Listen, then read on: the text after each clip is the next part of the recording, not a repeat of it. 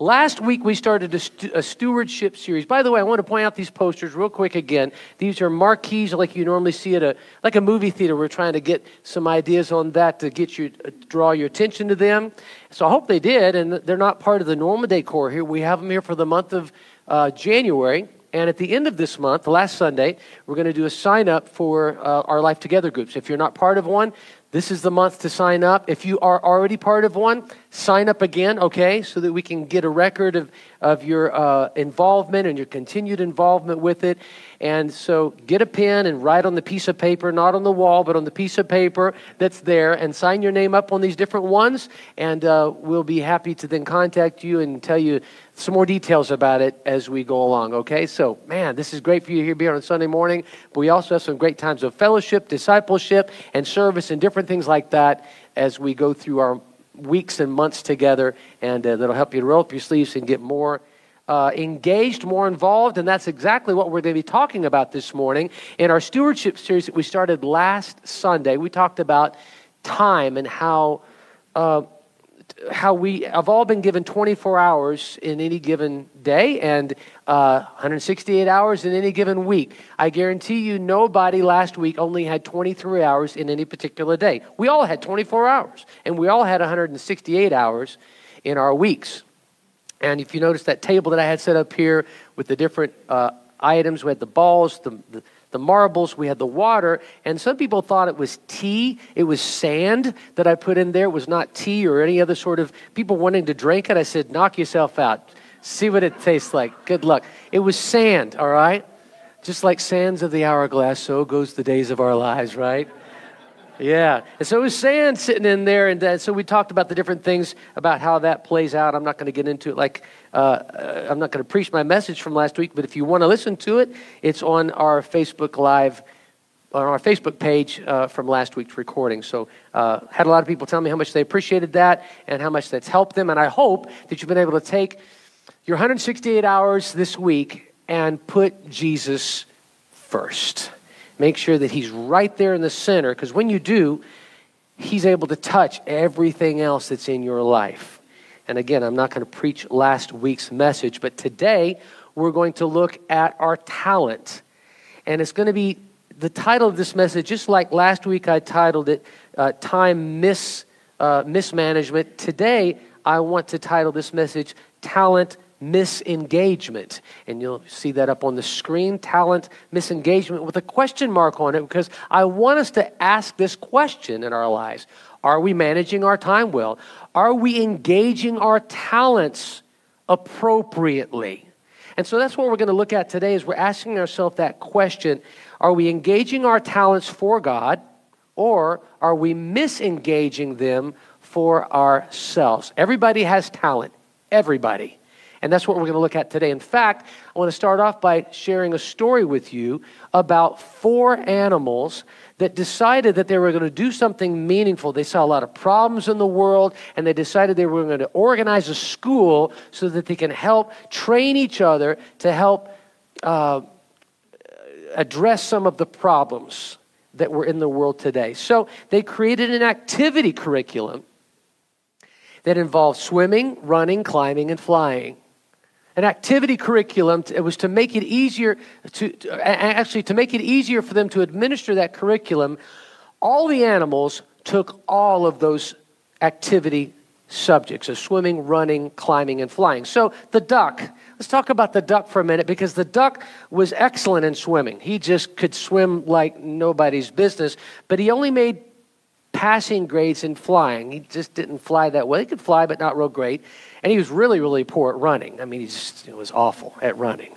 Now, since he was slow at running, he had to kind of drop some of the swimming classes, which he was excellent at first, but he had to stay after school to practice running just so that he could kind of get better at it. This caused his web feet to be badly worn and blistered. And so, but because of that, he became only average in swimming. And average, though, was acceptable. Nobody really worried about average except for, of course, the duck. Well, there was the duck, but then there was also the rabbit. And so the rabbit, boy, he started at the top of his class in running. He could run like nobody's business, like the duck could swim like nobody's business. But he developed this nervous twitch in his leg muscles because of so much makeup work and swimming. Rabbit could not swim, and he spent time trying to get better at swimming every day. It took away his abilities, though, to apply to what he was really good at, and that was running. The squirrel was the next one up. The squirrel was excellent in climbing. He could climb a tree faster than any of them, but he encountered constant frustration in flying class because his teacher made him start from the ground instead of up from the treetop down. So he couldn't fly that well. And also he developed cramps from overexertion. So he only got a C in climbing as a result of it and a D in running because of all the different cramps and overexertions and stuff. Now the eagle was the last one that was part of this training and development curriculum. He was really the problem child of the four animals. And really he needed to be severely disciplined for being a nonconformist because in climbing classes, he beat every single one of them to the top of the tree, which was good, but he insisted on using his own way to get there. He flew up to the top of the tree instead of climbing. You know, everyone, the point is this. You think, well, that's just silly that they would do that. But the point is that every one of us has our own giftings and has our own abilities in which we naturally excel. The question is, are we using them appropriately? Now, you may look around and you may say, based on, for example, on this stage this morning, I can't play an instrument, I can't sing, I can't preach, I can't speak. I'm not good at turning the knobs and having a good ear for audio. I'm not good on the computer. I'm not really an outgoing person, so it's hard for me to be an usher. I look around the different things that are going on here at this church, and I just don't know where I fit in. I just don't have much talent. I don't have much, if anything, to offer. And I've heard that many times from many people over the years that I really don't have anything to offer the kingdom of God. And my answer to you is, yes, you do. You absolutely do. You may not be able to sing, play, preach, usher, audio, video, cook, whatever the case may be, teach. You may not have the usual suspects talents that churches look for. But you don't have to be in full-time ministry, and you don't have to have these talents in order to be used by the Lord. Each of us has been given all sorts of abilities, and what you've been given in your life to do can be used for God's glory. You may say, that's impossible, and I'm going to respond to you by saying, I'll prove it. It's Hebrews chapter 11. I don't want you to turn there because I'm just going to go a real quick flyover of Hebrews chapter 11. We know that, many of us, as the faith or the Hall of Faith chapter. It's where there's a list of people throughout the centuries in the history of you read the Bible, you can read all these different people that showed up at different times in history, and they made a difference. They were called the people of faith in Hebrews chapter 11. And they were used mightily of God in their particular generations, just like God wants to use you mightily in this generation in which you are living. Now, you're going to really strain hard to find any of them that were in full-time ministry on this list. Yet each of them, in their own way, made a difference in their generation. And I want to just encourage you today to hold that aside, because God wants to make a difference through you in this generation. Do you hear me today? God wants to make a difference through your talents that He's given you, that He's provided for you to steward. He wants to make a difference through you in this generation. Now, let's go down this list here for just very quickly. We come across these different people in Hebrews chapter 11. The first one is Abel. Abel was a shepherd, not in full-time ministry. He was a shepherd. Noah was a carpenter. Noah was also a shipbuilder. He was really handy with woodworking. Sarah was a homemaker. Moses, he was a political leader. Joshua, he was a military leader.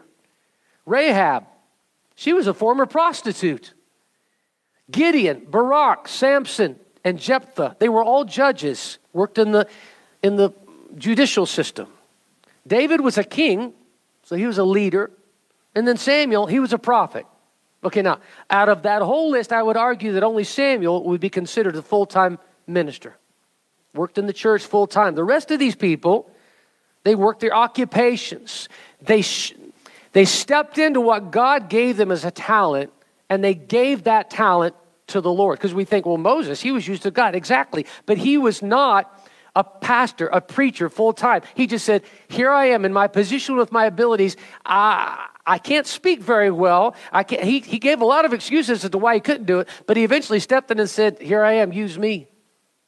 And on it goes. God used different people in Hebrews chapter 11 and throughout God's word. Those are just examples. Throughout God's word, God gave talents to different people and used them for his glory because they gave back that gift that God gave them for God's purposes and not their own. So here's the fact of it, is that whoever you are today, whatever that you do, whether you're a doctor, whether you're a nurse, whether you're a fireman, whether you're a teacher, whether you're a homemaker, whether you're a salesman, whether you're a mechanic, whether you're an electrician, whether you're retired, whether no matter what, God has placed giftings and abilities in you for his glory. God gave them to you to steward for his kingdom. Remember last week we talked about stewardship. Stewardship is not ownership. Remember that story that I told about the pearl of great price last week and how the man that was selling that pearl to the one who was wanting to buy it said, I'll take your money that's in your bank account. I'll take your money that's in your pocket. I'll take your home. I'll take your wife. I'll take your kids. I'll take your possessions, everything that's in your home. I'll even take you. It's going to cost you everything that you own and everything that you are. But now that you've given it to me, this pearl of great price is now yours, which we know that being Jesus Christ. But now what he's done, he says, now I give it back to you, but only to steward, because now I own it. And every time and any time that I need it, and any time that I call it up, it's mine to use. But I'm letting you steward it and take care of it. And too often we take the things that God has given us to steward and we take it and think, I own this. This is mine. And it's not yours. As you've given yourself to the Lord, you've been crucified with Christ. Therefore, you and I no longer live. Jesus now lives in us and through us. And everything that we are, everything that represents us, everything that we do, everything that is about us belongs to him. And we simply are stewards of that. Let me put it this way. Let me put it another way. God has this particular toolbox. Imagine God's toolbox. I'd love to see those tools, right? How many's ever been in a place where you wish you had a tool that you didn't have and you just needed it to, you're trying to repair something, you're trying to create something, and you would, if I just had this particular tool. God has a particular toolbox. And what he's done is he said, I'm going to take this tool right here and I'm going to give that tool to you, Anita. Now, that's an important tool, okay? I need you to just steward that well. Now, here's another tool right here. Now, Don, I'm going to give this tool to you. Out of my toolbox here, I got these important tools. These are all important. They work together for my glory. And I'm going to distribute those tools out of my toolbox and I'm going to give them to each person individually as I see fit. That's God talking. Now, let me just ask you this. You wouldn't use a hammer to cut something, would you? You wouldn't do very well with it. Nor would you use a saw to drive in a nail. But we take that example of the squirrel and the rabbit and the rest of those people, and we take the talents and we try to figure out something else to do with it that's not to our best ability. Each tool that God has given us is designed for a particular purpose and a particular function in our toolbox, and also it's in God's toolbox the same way. He places tools in our care to use for his glory in the proper way. So let me ask you this. Are you using your talents? Are you using your gifts in the best way for his glory? Are you engaging your talents for God, or are you misengaging them for yourself? Because anytime you take your talents and you engage them for your benefit, for your gain, at the expense and at the rejection of what God wants to do, then you're misapplying and misengaging those talents that God has given you. I want to look at 3 different people in Colossians chapter 4. A lot of these times when we read in Colossians, Philippians, Galatians, Paul sends, like at the end of his writing, at the end of his letter, he'll say, hey, by the way, so-and-so sends you his greetings. Won't you tell so-and-so hello, and I'll be there shortly. You know, those sort of things. He's kind of like little housekeeping sort of things at the end of his letters that he wrote. Same is here in Colossians chapter 4. And a lot of times when we read these particular things that end these letters, we just kind of gloss over them and say, well, there's those guys, there's those ladies, and he's just kind of, let's just move on to the next, something that's important. But did you know that everything in God's Word is important to us? Everything you can glean from, you can learn from, you can grow from. And this particular thing is we're going to do as well. Colossians chapter 4, verses 7 through 18, he's just sending out some final greetings. And there's quite a list of names that Paul mentions. But I want us to focus on 3 names in 2 verses. And let's see how they speak to our talents and abilities and how we can either engage them for God or misengage them for ourselves. There's 3 different people. Luke, very familiar name, wrote the book of Luke and also the book of Acts. Also Demas, D-E-M-A-S. And then finally Archippus. We can call him Archie if you want to, Archie. But Archippus. So Luke, Demas, and Archie. Let's look at Luke, the first guy. Let's look at Luke, not Duke, Luke. All right, Luke. Colossians chapter 4, verse 14 says this. It's something just very simple and very matter of fact. Our dear friend Luke the physician sends his greeting. Now, I'm going to edit that because you can see our dear friend Luke the doctor and Demas send greetings. But I'm going to talk about Luke first. So Luke and Demas both send greetings. But our dear friend Luke the doctor sends greetings. We're going to take Demas out for just a second. We'll talk about him in just a few minutes. So who is Luke? Well, by this particular verse, we see that he's a doctor. He was a physician. He was well learned. He was well educated. He was a Gentile. He wasn't born a Jew. He was a Gentile, a believer. He was a committed Christian, and he was well loved by others. If we see that verse again, it says, our dear friend Luke. He wasn't just an acquaintance, someone that just in passing. He's our dear friend. He was well loved. So in that little bit of a verse, you can see he was well loved. He was a doctor. We know he was a committed Christian based from some other writings and other sorts of aspects of the New Testament that talk about Luke. He was well educated Gentile. But most importantly, we think, well, good for Luke. But most importantly, Luke was willing to engage his talents for God's glory. If you read the rest of the New Testament where Luke is mentioned, we know that based on scriptures that he traveled with Paul. He traveled with Paul on his missionary journeys. He was a great help to Paul, and he was a great help to the rest of the team, I'm sure. I mean, what a blessing it is. Think about it. If you were to go on a missionary tour to a place that doesn't really have a whole lot of medical facilities, wouldn't you want to have a doctor going along with you? Wouldn't that be great? Sure. Or a nurse, somebody who knows what's going on. I know that when we went to the Dominican Republic, I mean, Shekinah, it was great to have you there, you and the rest of the people that were there, but to have that medical knowledge that you had there, and just in case something were to happen, it's just good to know that you want to hold this here, and you want to do this here, and you want to check that there. I mean, that's what Luke was doing. You think about Paul actually had a thorn in his flesh. Remember that thing about Paul said, man, I got this thorn in my side? And no, he really didn't delineate what it was. There's a lot of guesses as to what it was. It could have been a person, or it could have been a physical ailment.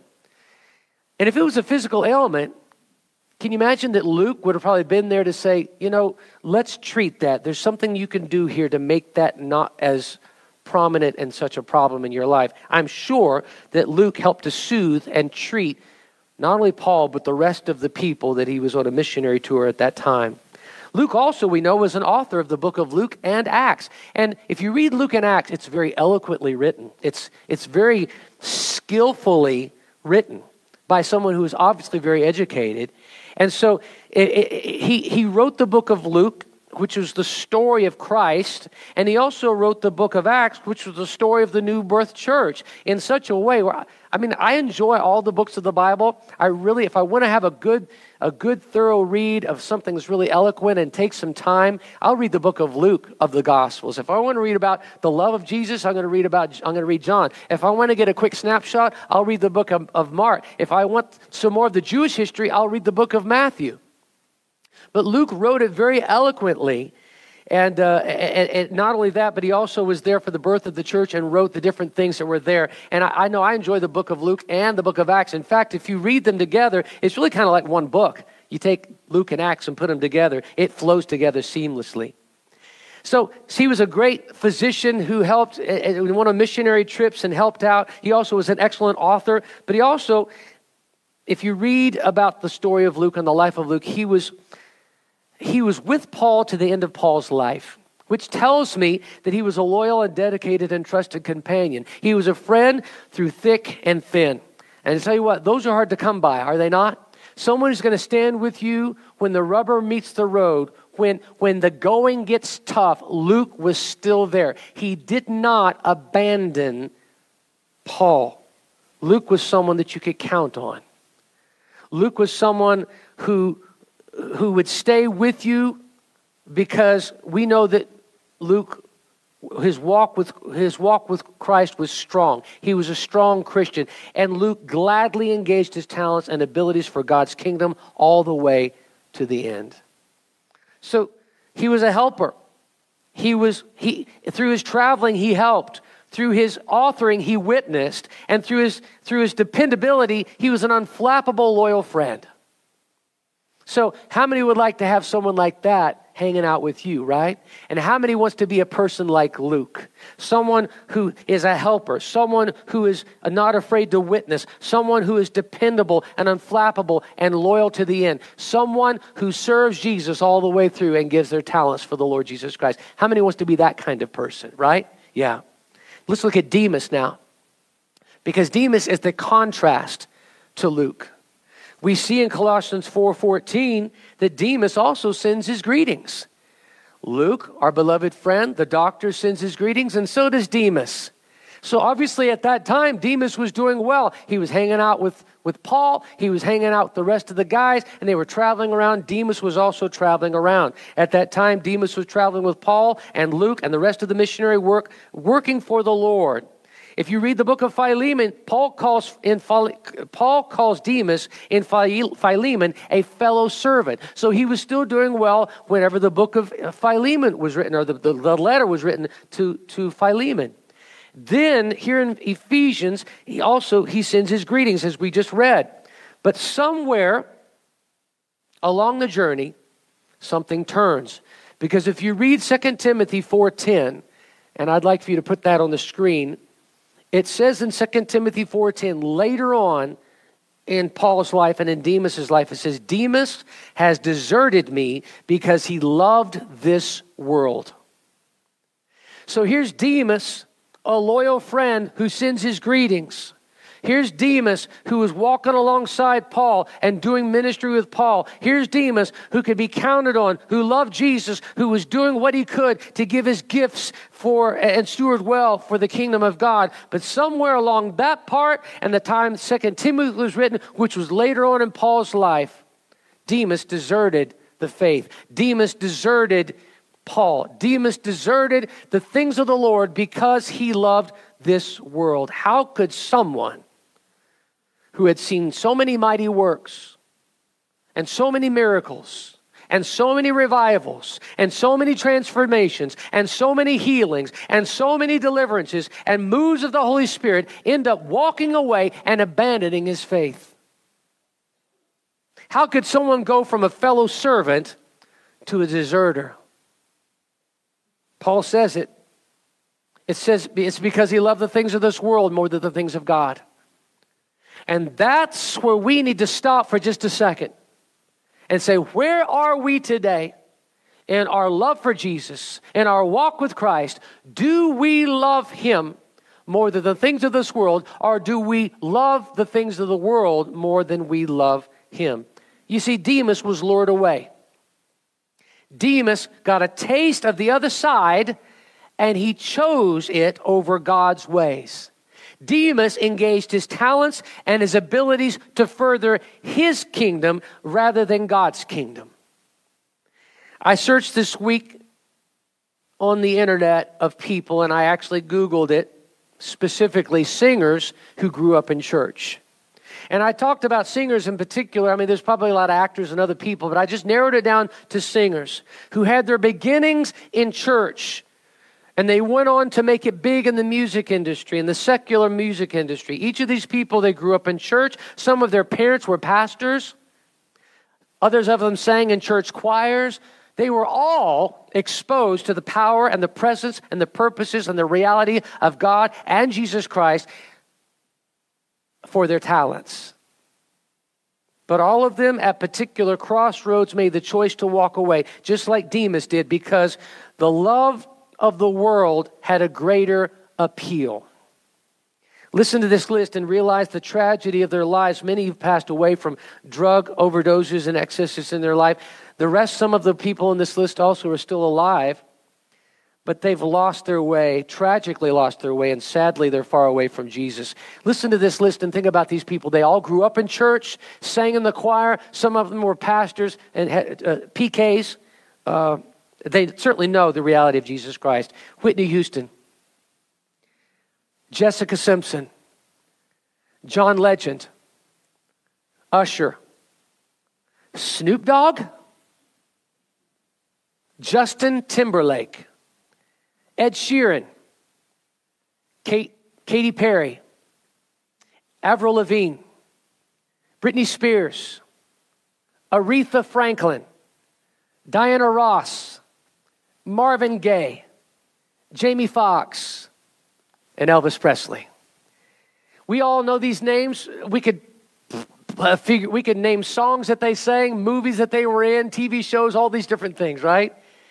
Top of their game as far as their talents and abilities. I can go on and the list can continue on, but I think you see what I'm talking about. These people all had or have massive talent, but they all chose to engage what God gave them for their temporary kingdom. Fleeting fame, fleeting wealth, fleeting power, and what a waste it is. They think, and I want you to think about how they could have been such a blessing for God's kingdom. All of that talent that God gave them. Out of his toolbox, I'm going to give you an opportunity to know how to sing, to know how to play, to write songs, to act, all these different things. God gave them those things. And they could have been such a blessing for God's kingdom if they weren't lured away, just like Demas was. Church, God gives each of us abilities, and God gives each of us natural talents. We're all born with them, and we can either engage them for our benefit or for God's benefit. They can either advance our plan or they can advance God's plan. They can either have a temporary impact or they can have an eternal impact. They can either glorify self or they can glorify God. It's our choice. 1 John chapter 2, verses 15 through 17 says this. Listen to this today. Do not love the world or anything in the world. If anyone loves the world, the love of the Father is not in them. For everything in the world, the lust of the flesh, the lust of the eyes, the pride of life, comes not from the Father, but from the world. The world and its desires will pass away, but whoever does the will of God lives forever. Now, we're all going to live forever, either in a place called hell or a place called heaven. There's no do-overs. There's no in-between. There's no purgatory where you can get it right and, have heaven 1.2.0. We have one life to live, and at the end of our life, when we breathe our last, we're either going to spend eternity in heaven or we're going to spend an eternity in hell. Heaven was created for all of us. Hell was created for Satan and his demons. But because and how we look at Jesus and what we do with Jesus is going to determine how we're going to spend all of eternity. If we choose Jesus and say, Jesus, I'm a sinner. I need a Savior. Come into my life. Come into my heart. Be Lord of my life. Then we give our time and talent and treasure to Him for the rest of our life. There's a place called heaven waiting for us. Man, if we do the opposite and we say, Jesus, I'm sure He's a good guy. And yeah, I even believe that Jesus is God's Son. But I'm going to take these talents, this time, and this treasure and do it for my kingdom. And we reject Jesus. We don't have anything to do with Him. He's a good guy. He's good for other people, but not for me. When we breathe our last, we're going to go to the place that was prepared for Satan and his demons, but because you rejected Jesus, you will go to hell as well. And that's not a God of hate. We serve a God of love, and God loves us so much that He gave us His only Son, so that whoever would believe in Him would not go to hell, would not perish, but have eternal life, just like we read. So where's the crux of this thing? Let's not love the world. Let's not love the things of this world. You see, this passage really boils down to it this way. Is if you love the world's system, if you love the things of this world, then you don't love God. That is harsh. That is hard. But aren't you glad that it's black and white? I mean, there's no dancing around this. There's no trying to figure out, what does He mean by that? You know exactly what He means by that. It continues on in James 4:4. Another passage says this, you adulterous people, don't you know that friendship with the world means enmity against God? Therefore, anyone who chooses to be a friend of this world becomes an enemy of God. How many wants to be an enemy of God? Amen? Praise God. Anybody? Yeah? Nobody wants to be an enemy of God. And yet, when we love the things of this world and we embrace them and we go after them and we pursue them and we live them out, and that becomes our life and our passion and our all, we become an enemy of God. And you do not want to be an enemy of God. Read the Bible and find out what happens to those people. Well, I'm not an enemy of God. I mean, I think Jesus is a pretty cool guy, and I believe in God. Good for you. The demons believe in God, but they're not going to heaven, and they're certainly not serving Jesus. Satan knows that Jesus is God's Son. Satan believes in God. Satan believes in Jesus, but he's not serving Him. He's all about fanning into flame the things of this world and presenting them to you. And he's going to take your talent, whatever it is. And I use some singers as an example. But he's going to take your talent, whatever it is. You think about what it is that you're naturally good at.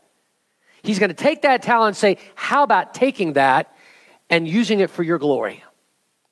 Don't use it for God's glory. It's kind of hard to figure out how to do that anyway, because it's kind of, how do you take your, if you're an electrician, if you're a doctor, if you're a teacher, how do you take that if you're a homemaker? There's a way to do it.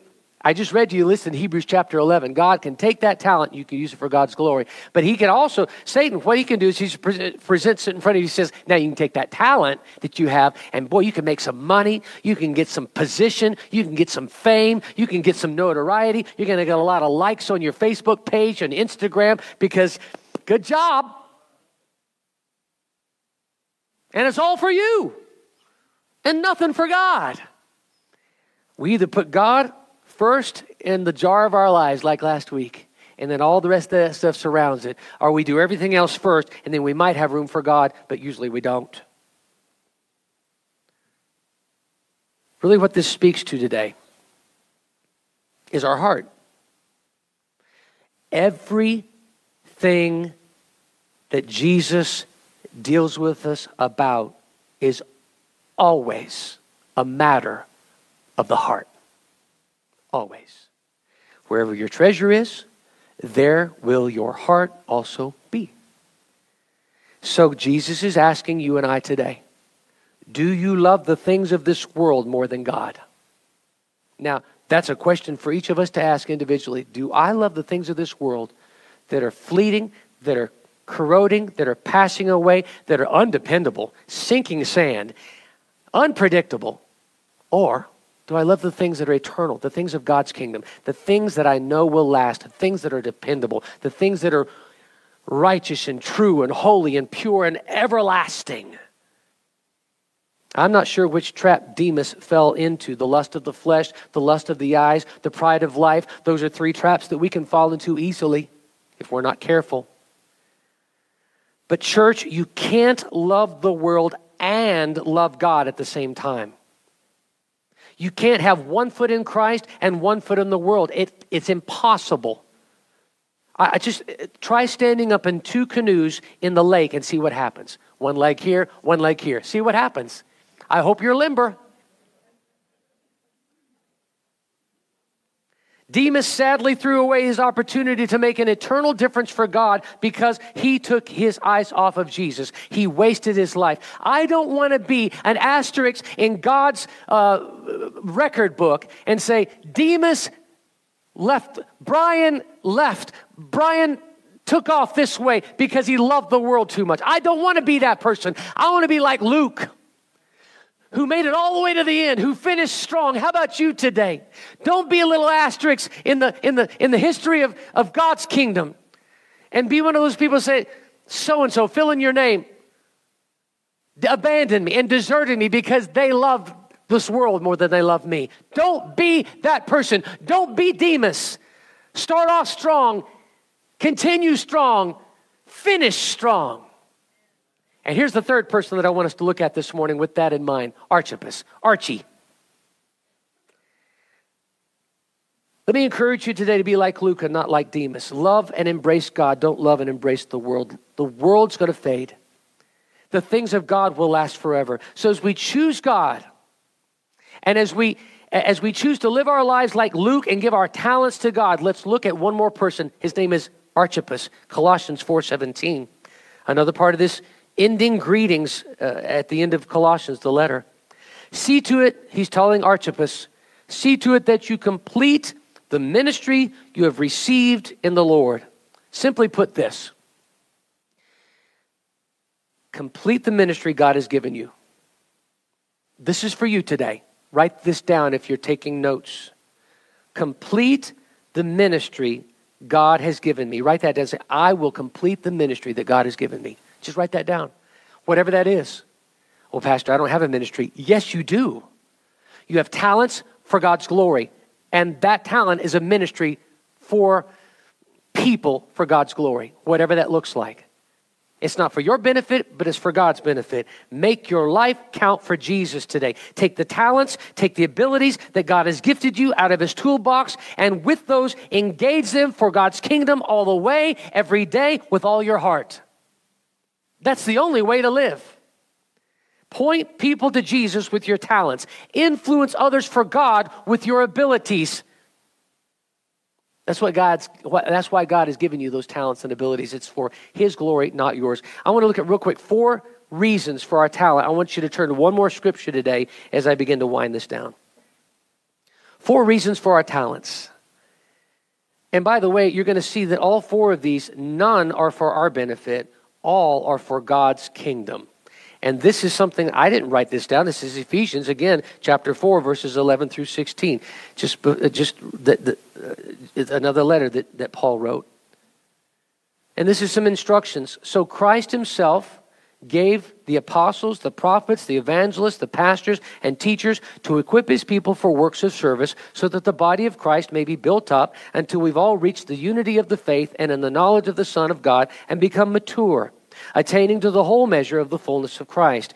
Then we will no longer be infants, tossed back and forth by the waves, and blown here and there by every wind of teaching, and by the cunning and craftiness of people in their deceitful scheming.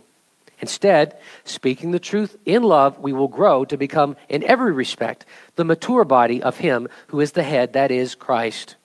From him, the whole body, joined and held together by every supporting ligament, grows and builds itself up in love as each part does its work. There's 4 things here that I want to point out. Write these down. First, we are called to prepare the church for works of service. If you look at verse 11, it says that we are to prepare the church for works of service. Write that down. We're to prepare the church for works of service. I say this, I am prepared. Say all this together. Say, I am prepared for works of service. Right. All of us are to do something. What is service? Service is simply, there's a lot of work to do out there, is there not? There's a whole lot of work to do out there. And instead of us sitting back and saying, I wish somebody would do such and such. Well, guess who somebody is? Say, I'm somebody. I am somebody. Yeah, you are the somebody that God has called you to be for that particular purpose. The harvest is plenteous and the laborers are few. Our gifts are given to us to make a difference inside the church and outside of the church for works of service.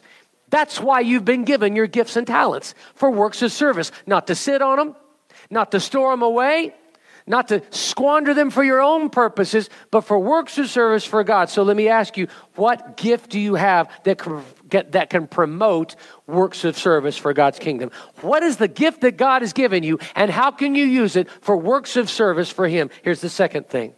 In verse 13, it says that we're called to cultivate unity in the church.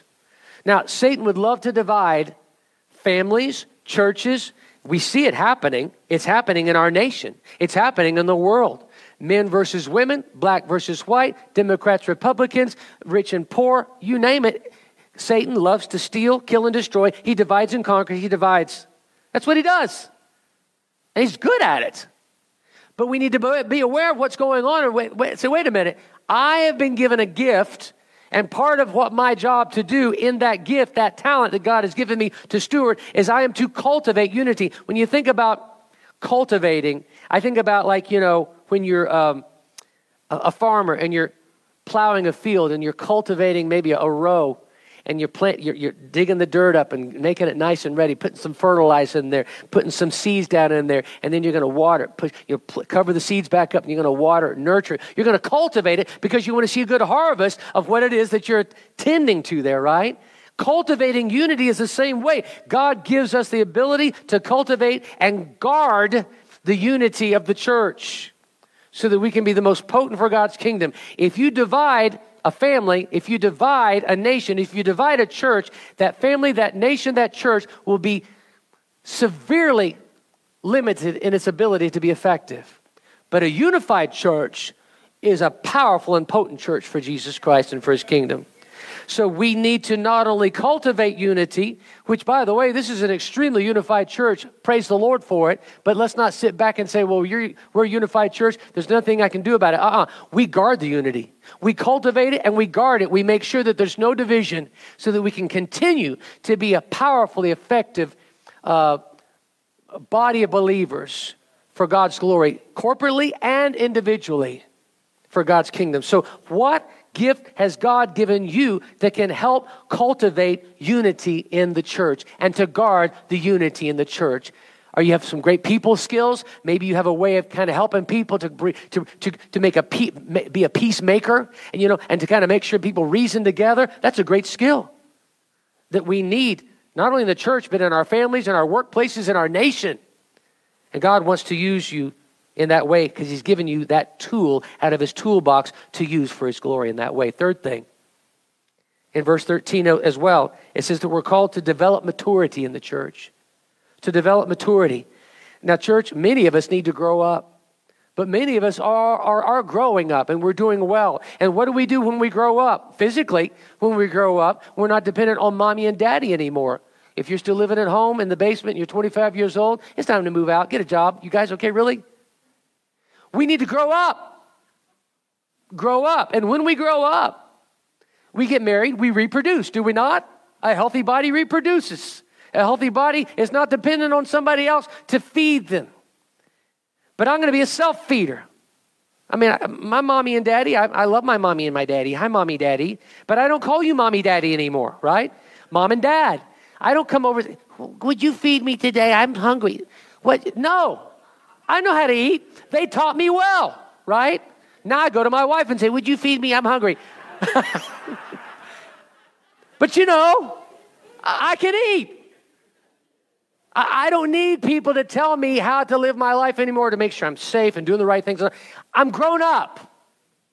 I'm reproducing. I'm taking care of that God has given me physically. Spiritually, we need to do the same thing. I mean, don't come in and say, Pastor, would you feed me? I'm so hungry. What you been doing all week? Feed yourself. Grow up. The only meal I get is on Sunday morning. Well, God bless you.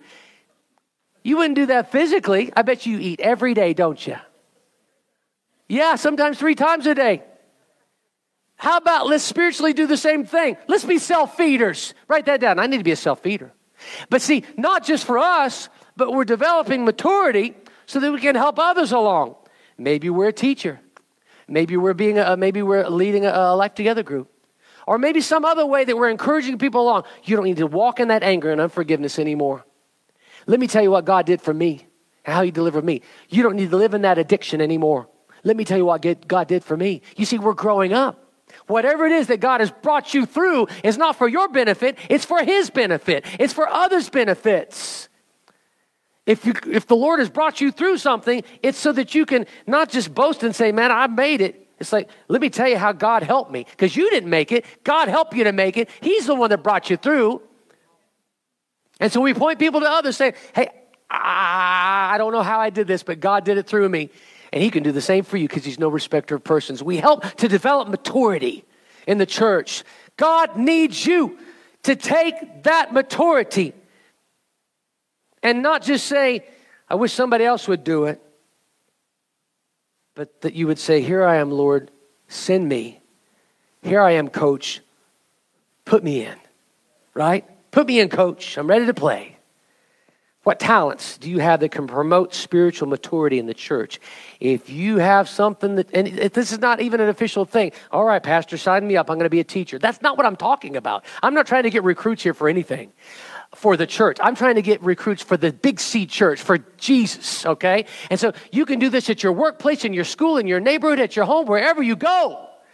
That God has equipped you with is not just for the 4 walls of the church inside here, but it's throughout our lives 24/7. To take that 24/7 that God has given us of time and overlay it with the talents, and we use it throughout our lives, throughout every day, to help people mature in their understanding of who Jesus is, meet them at their point of understanding, and bring them to the foot of the cross. What talents do you have that can promote spiritual maturity? 4th, we are called to increase. In verse 16, it says, through all that, as an end result, we increase. As I said earlier, a healthy body grows. Too many spiritual wombs are barren. Remember a week ago Friday, for those of you who watched the Facebook Live broadcast that I did every night, I pretty much devoted the whole Friday night to spiritual reproduction. That we would have a fruitful spiritual womb rather than a barren spiritual womb. And I don't believe this statistic. Maybe I do, but it's hard to believe. Let's put it that way. There's roughly 8 billion people that live on this earth, and over 2.5 billion of those people profess Jesus Christ. They are Christians. Let's put it that way. They identify as a Christian. Now, whether they're walking it out, whether they're vibrant in their walk with the Lord, man, I would think if all 2.5 billion of the people that say they're Christians would tell 2 people about Jesus, not just witness like Jesus loves you, but let me say the sinner's prayer with you. Let me lead you to Jesus Christ right now and let's get you saved. If we, as a 2.5 billion people in this world, would tell 2 people about Jesus, the whole world would be saved this year. If we would just lead 2 people to the Lord this year. Think about it. The person to your left and the person to your right. That's all you got to do. Start with 2 and go from there. But instead of waiting for the pastor to do it, or waiting for the evangelist to do it, or waiting for the missionary to do it, or waiting for the people that whatever, listen, God has called each of us to share and to witness Jesus Christ. We are all his mouthpiece. And so part of reproducing is simply just to say, I'm not just going to maintain my Christianity, but I want this womb of mine, this spiritual womb, to pop out a couple of babies this year, I want some babies for Jesus. I want to see the church grow, right? I want to see people get saved so that they can go to heaven. I want to see people saved so that they can experience a life to the full that Jesus has for them on this earth. I want to see them get saved so that they can use their talents and abilities for God's glory and not their own. We're called to reproduce. And too many spiritually are barren in the church. God has called us to increase in number, and he's called us to increase in our impact for his kingdom. He not only expects it, he commands it. And that's hard for us to embrace. Oh, Jesus is commanding it? You bet he has. This is not the great suggestion. It's the great commandment. Go into all the world and preach the gospel. Do we take it seriously? If not, we should.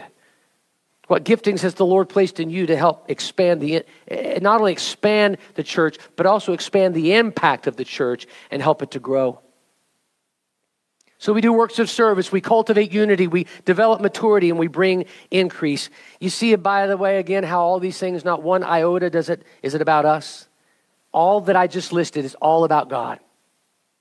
It's nothing to do with our kingdom, and it's everything to do with his kingdom. Our flesh sees no benefit to this, by the way. Demas saw no benefit to that. He said, look what I'm doing. I'm hanging around with these smelly old guys, walking around in the dirty parts of the backside of the, countryside. And for what? So this guy's offering me a job right here. This guy's offering me a nice cushy place to live and a nice position and all that. I think I'm going to do that. I'd rather live that way because I really like the comfort. I like the notoriety. I like that. That's whatever Demas did. He took off. Don't do what Demas did. Don't do what those singers that I listed a few moments ago did. All of those decisions are to their demise. Instead, church, let's be like Luke. Let's engage our gifts for God's glory. And let's take the challenge that was given to Archie. Take heed to the ministry given to you and fulfill it. Complete it. Start strong. Be strong in the journey and finish strong for God's glory. That's being a good steward of the talents that God has placed in your care. I can't tell you what talents you have, nor can I tell you how to use them. But the Holy Spirit can and will if you ask him. And then he'll give you opportunity. And then you can be fruitful. We're not to misengage those talents for our glory, but we're to engage them for God's glory. I want to leave you with 3 final thoughts, 3 poems that I want to read to you. And if you will, just listen to this. This is by a lady named Annie Flint, and she wrote this poem. Christ has no hands but our hands to do his work today. He has no feet but our feet to lead men his way. He has no tongues but our tongues to tell men how he died. He has no help but our help to bring them to his side. He wants to use us and our abilities for his glory. Another one by the great pastor John Wesley wrote this. Do all the good you can by all the means you can, in all the ways you can, in all the places you can, at all the times you can, to all the people you can, as long as you ever can. And finally, this one by a poet named Edward Hale. I am only one, but I am one.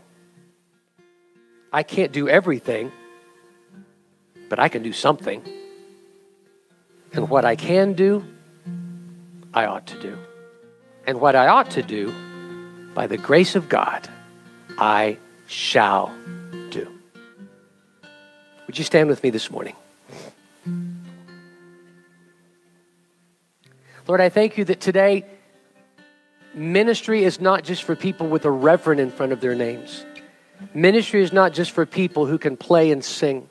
Ministry is not just for somebody who's been called to a foreign mission field.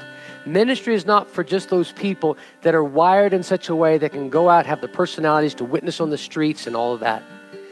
Ministry is not for people that are in those traditional categories of ministry. Ministry, Lord, I thank you today that ministry is for all of us. When you called us, Jesus, to go into the harvest field, for the laborers are few, but the harvest is plenteous, you didn't qualify that by saying, as long as you go to Bible school, as long as you have a reverend in front of your name, as long as you can sing or play an instrument. You told that to all of us. Now, Lord, in this toolbox that you have, and you've extracted those tools and you've inserted them into our lives as a natural part of our DNA. We were just born with them. We naturally gravitated towards those things that we're just passionate about. That's your gift to us, that you expect us to steward for your glory. Now, we've taken a huge step, Lord, by saying, Jesus, you're my Savior, you're my Lord, I believe in you, I've accepted you into my life, I'm a born-again believer. If we've taken that step today and we're here today, man, we are 95% there. But Lord, this other 5% is what we're struggling with, how to connect that dot. It feels like a giant leap to us. How do we do this? But Lord, I thank you by your Holy Spirit, you're going to show us. And that leap is that it's not really a leap, it's just a step, because you're going to provide the way where there seems to be no way. You're going to make it obvious to us. You're going to just order our steps in those particular directions, that the talents and the giftings that you've given us, that we know. I mean, we just know what they are. In our minds, we're thinking of it right now. It's what we do for a living maybe, or it's what we do as a hobby. It's just what we're naturally gifted and inclined to do. Those things.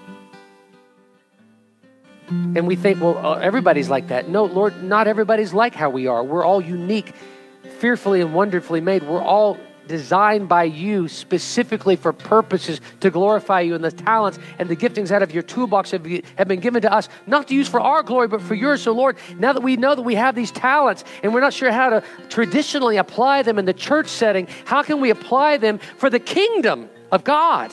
Show us what that looks like. Holy Spirit, show us what that looks like. That's the other 5%. We don't know what to do and how to do it, but show us, Lord.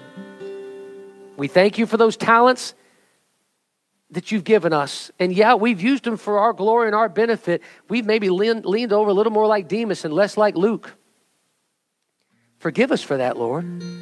Lord, we repent of that today. Now that we've been made aware that those talents are for your glory, we are now responsible to steward them for your glory. Because from here on out, if we don't, we're going to be held accountable to that one day when we stand before you. Help us, Father God, to not be held accountable in a bad way, but to be held accountable in a good way, where we would hear, well done, thou good and faithful servant. That the talents and the giftings that you've given us have been used to promote and advance your kingdom, Lord Jesus. That's what we desire. So we thank you for the talents that you've stewarded into our care. Now, Lord, you own those things. Those talents don't belong to us, and we're not going to prostitute them anymore for our gain. But we're going to give them back to you because you're calling us up. You're calling us up to bat. You're drawing us up to the things. You're saying, all right, here's the talents. Now use them for my glory going forward from here on out. Lord, we make that commitment to you today. That those talents and giftings that you've given us, by your Holy Spirit revealing to us how to apply them, we will apply them for your kingdom, for your glory, for the things that are eternal and not the things that are temporary, for your kingdom and not ours, for your gain and not ours, for your glory and not ours. Help us, Father, to be like Luke. All those talents that he had, gave them to you, and he finished strong. Lord, I pray that not one of us in here would be like Demas, who would know the truth, walk in the truth, and then abandon the truth and desert you. Father, I pray against that spirit of Demas that would draw us away, that we would hate this world and the things of this world that have to offer. Lord, we're to love the people of the world. We're to love the souls of this world, but we're not to love the systems of this world. We're not to love the draw of this world. So Father, help us to just get sick to our stomach and reject the things of this world. Every time that is dangled in front of us, Lord, help us from this moment on to get nauseous, sick to our stomach spiritually, to say, no, that has no appeal to me. That has no taste for me. Instead, Lord God, help us to be drawn to the things of your kingdom. To not be drawn to the things of this world, that we wouldn't love the world more than we love you, but that we would love you, and that we would love you like you love the world, because you love the world so much that you gave. You love the world so much that you gave your son. You love the world so much, Jesus, that you gave your life. Help us also to do the same. Help us to love the world only in the way that we give of our time, of our talent, and of our treasure to the things of your kingdom. With every eye closed and head bowed, and if you're watching this from home, I want to invite you. If maybe you're saying, well, hey, I have been like Demas, and I've actually backslid. I'm a Christian in name only, but I'm not living it out. I'm playing the role, but I'm a hypocrite. I'm an imposter. And today, I just want to renew my life. I want to recommit my life to Jesus Christ. If that's you today, then I'm going to give you an opportunity in just a moment to Say a prayer with me. If you've never given your life to the Lord, you know about Jesus, maybe you're raised in church, you've heard about him, but you've never made that commitment. Today's your day. What a great day to give your life to the Lord. You know what's a good day to give your life to the Lord? Every day. Every day's a good day. Every day's the best day. And today's your day. So with every eye closed and the head bowed, nobody looking around, just say, Pastor, that's me. I need Jesus in my life. For whatever reason, wherever you are right now, just say, Lord, Pastor, I need Jesus. I'm going to recommit my life to him. I'm going to commit my life to him for the first time. I'm not going to be like Demas anymore. I want to be like Luke. I want to give my life to Jesus. Is that you today? Just lift up your hand. We'll pray a prayer. Yeah. Yeah, I see that hand. Anybody else? Yeah, I see that hand. Anybody else? Yes, ma'am. Anybody else? You can put it back down. Thank you. Anybody else? Man, thank you, Jesus. Yeah, I see that hand back there. Anybody else? Christians, just pray. Just pray. Souls are hanging in the balance. This is good. Holy Spirit's doing the work. Yeah. Anybody else? Just wave and make sure I see it. Some of you are seated. Some of you, I can't tell if you're raising your hand or not, so just make sure I see it. Anybody else? Quickly. Anybody else? Quickly. All right. I want us to all pray this prayer out loud, whether you raise your hand or not. The Bible says you confess with your mouth, believe in your heart that Jesus Christ is God's Son, you'll be saved. Would you pray this prayer with me? Say, Jesus, I thank you that you died for my sins. I choose today to now die to myself and to let you live in me. So I ask you to forgive me of my sins, cleanse me from all unrighteousness. Now come live in my heart and be my Savior and be my Lord. I choose to serve you from this day on. Now, Holy Spirit, I invite you to fill me, empower me, equip me to bring glory to the name of Jesus in everything I say, in everything I do, and in everything I think. Now, I thank you, Holy Spirit, for doing that. I thank you, Jesus, for bringing salvation to those here that made that decision.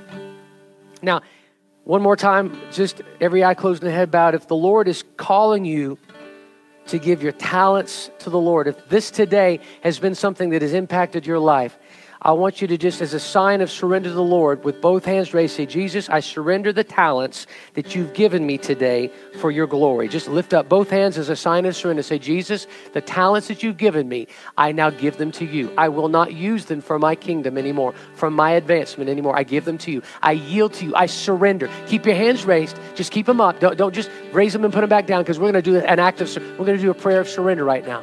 Everybody in this place, if you just, whether or not your hands are raised or not from that particular request, if you want to give your talents to the Lord Jesus Christ afresh and new today, then lift both hands right now. We're going to just do a prayer of surrender. Jesus, every talent that you've given me, I thank you, Lord Jesus, that I'm giving it back to you. All the things that you've placed in my care out of your toolbox, I give to you. I'm not going to use them for my glory anymore. I'm not going to use them for my benefit anymore. As a sign of surrender, I raise both hands and I surrender to you. I surrender to you my life, my talents, my abilities, my giftings. They're yours anyway. I surrender those things back to you. Use them as you see fit, Lord God, for your glory, for your kingdom purposes from this day on, and I thank you for that in Jesus' name. And all God's people said amen.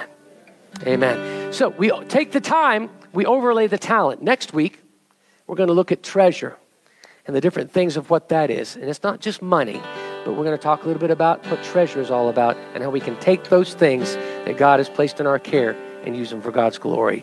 Do you love Jesus this morning?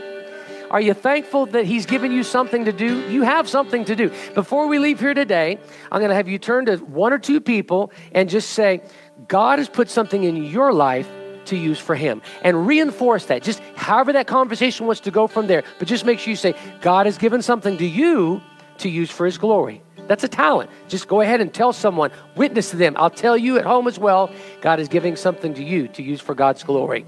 We'll see you next Sunday, 10 o'clock, 9:55. Thank you for joining us this morning. Join us next week as we continue to learn from God's Word and apply it to our lives.